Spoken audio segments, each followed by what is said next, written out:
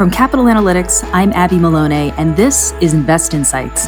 Every week, we bring you perspectives, business advice, and more from the leading executives, entrepreneurs, and investors who are building, diversifying, and leading the way in the country's fastest-growing metro markets. Real leaders, real insights, right now. I'm joined today by Bradford Vieira, the EVP and Regional CEO of ServisFirst Bank Nashville. Bradford, thank you so much for being here today. Thank you, Abby. Thanks for having me. Well, let's dive in. Under your leadership, ServisFirst Bank was named a 2017 Best Place to Work by the Nashville Business Journal. How does that experience inform your strategies and leadership style today, which is a far different working world than in 2017? Abby, actually, we've won that award the last 4 years in a row and been nominated for 2021 as well. Those results are supposed to come out any day now, but which would make it 5 years in a row for us, which I'm just so proud of. The pandemic, the last 3 years really has changed things. It really has pushed me to be a better listener as a leader, to be flexible. We went through the gamut of schedules here like a lot of people did. We sent everybody home. We brought people back on a rotation schedule. In and out of the office. We brought everybody back. We sent everybody home again, et cetera. So everybody had to learn to be very flexible. All along the while, we had to make sure our clients were taken care of. Our number one priority here is to make sure our clients are taken care of. So we had to be very versatile, very flexible. I had to make sure our bankers were supported so that they could take care of their clients. Absolutely. And in a similar vein, in the past year, there's been a lot of focus on employee experience and the struggle in hiring talent. What are some creative strategies your bank is implementing to attract and retain quality talent?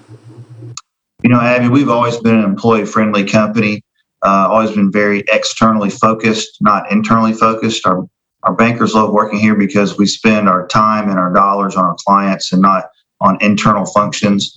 So that really hasn't changed with the pandemic. Obviously, we've had to be flexible like everyone else to provide a very good work environment. My number one priority the last 2 years has been to protect our employees' health first and then take care of our clients. But we've always been a place where people love to work because everything we do is about our clients. Bradford, ServisFirst Bank has been expanding its presence with new locations in Orlando, Charlotte, and Panama City.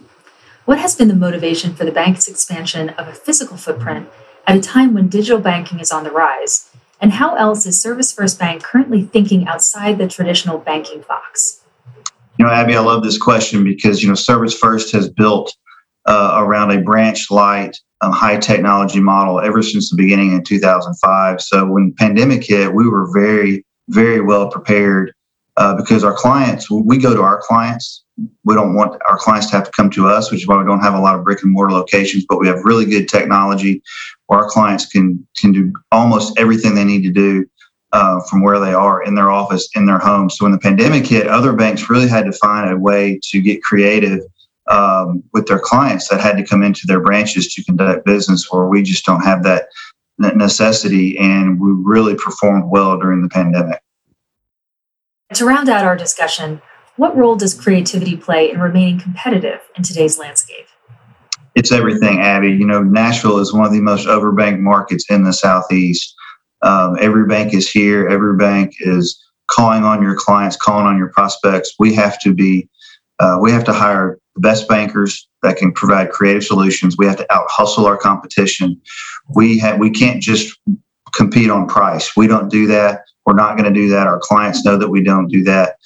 We've got to provide good solutions. We've got to out-hustle our competition. We've got to react quicker and then provide better service. And if we can do that with good bankers, we're going to win. Our clients are going to be happy, and if our clients are happy, our bankers are happy. Thank you very much, Bradford. I appreciate our discussion today. Thank you, Abby. Thanks for having me. You've been listening to Invest Insights. Be sure to follow, rate, and review this podcast to hear more. I'm Abby Maloney. Thank you for tuning in.